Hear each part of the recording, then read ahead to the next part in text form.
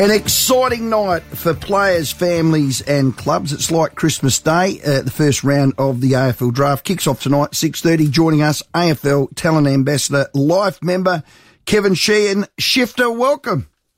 Yeah, Rowie, thanks for having us. And Tim, yeah, pleasure on such a big night for the game. Yeah, as you mentioned, for the clubs and also the fans. And then tonight it could be up to 30 young men who'll become household names in the AFL world at least. How good. We know who pick one is. It's Harley Reid. Will West Coast trade out? Will they get him, and how good is he? Well, he's good. I wouldn't be giving him up, not at this late time. They'd probably fielded off as the old 2 for 1, maybe even 3 for 1. But they've held firm that they want to take their man, and I can see why. Like the last 2 years of footy, he's dominated. And we're talking about at state league level over here, but also at VFL level, he had games up against the mature-bodied listed players when he played games for both Essendon and Carlton reserve sides. He was the best player for the Australian 18s against Port Power out there in gather round early in the year. So his senior games have been great, and he's a back-to-back All-Australian. So his performance on the board at every level has been outstanding for 2 years. So I can see why people rate him as clearly above the other players. Well, let's do Crows, and Timmy will do Port. They've got 10, 14 and 20. There's talk they're going to, I don't know, trade down. What's the rumour? What's the mail?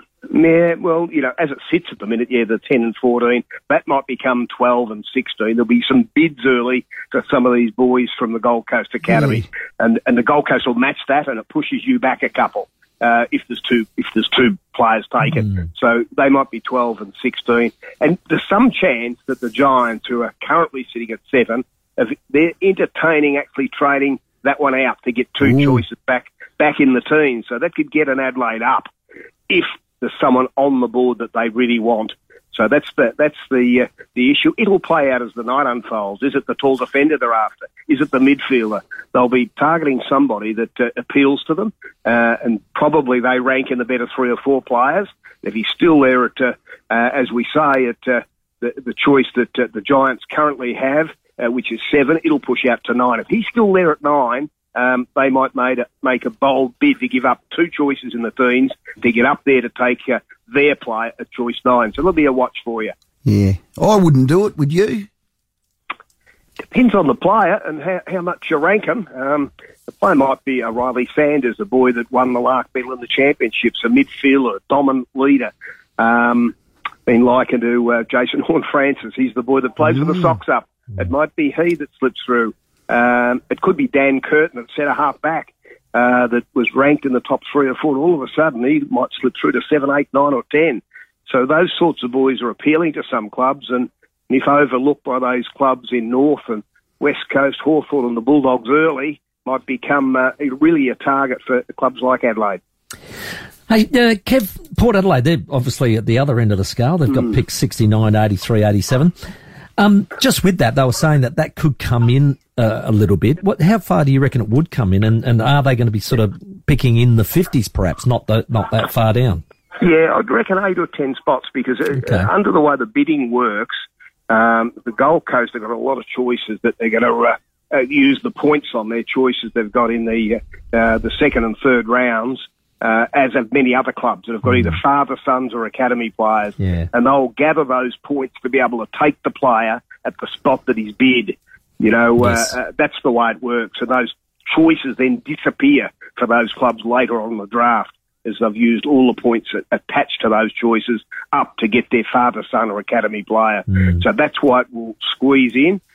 We think there'll be only 58, 60 choices tonight. Yep. And so if Port had taken them late, and doing my form, I picked 40 the other day, and I could have picked it up at 20 or 30, just based on what I've seen over the years. So they'll be getting a very well-credentialed player, I'd think, in the 50s there tonight. Yeah, they've done well in the past of picking out little gems, like a Robbie Gray, I think, was in 55 or something like that. I think Westhoff was 71 or something like that. Yeah, so they were, and Dan Houston was a rookie. So exactly, it could be something in the rough there.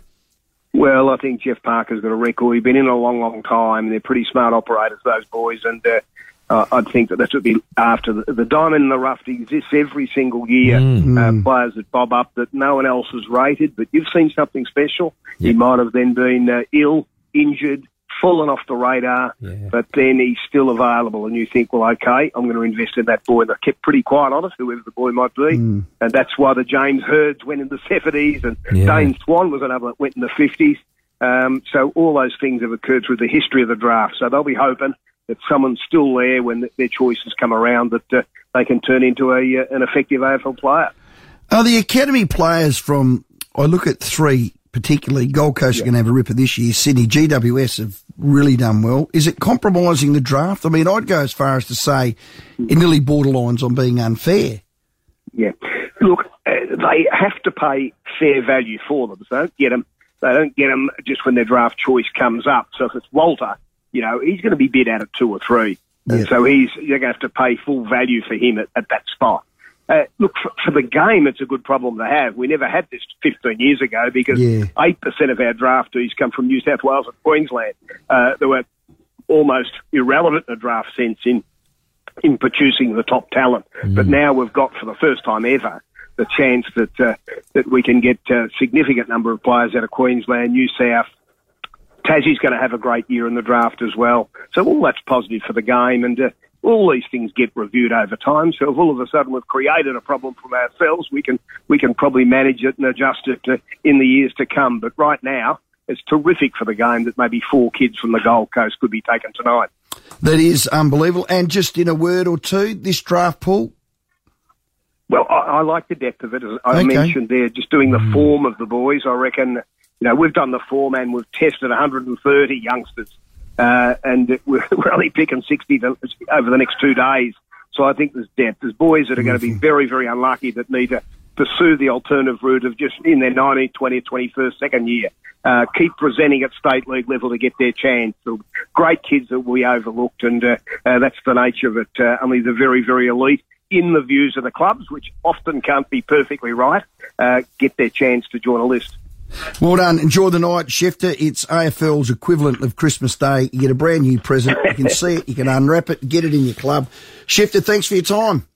Yeah, cheers, guys. Thanks for having us. Good luck to all the boys in contention. Yeah, well done. Good work, mate. Very exciting for players, clubs, supporters, families. Kevin Sheehan there, AFL Life member. So the first round is tonight. Yeah. Tomorrow night at 6:30 is the rest, and then Wednesday is the rookie draft.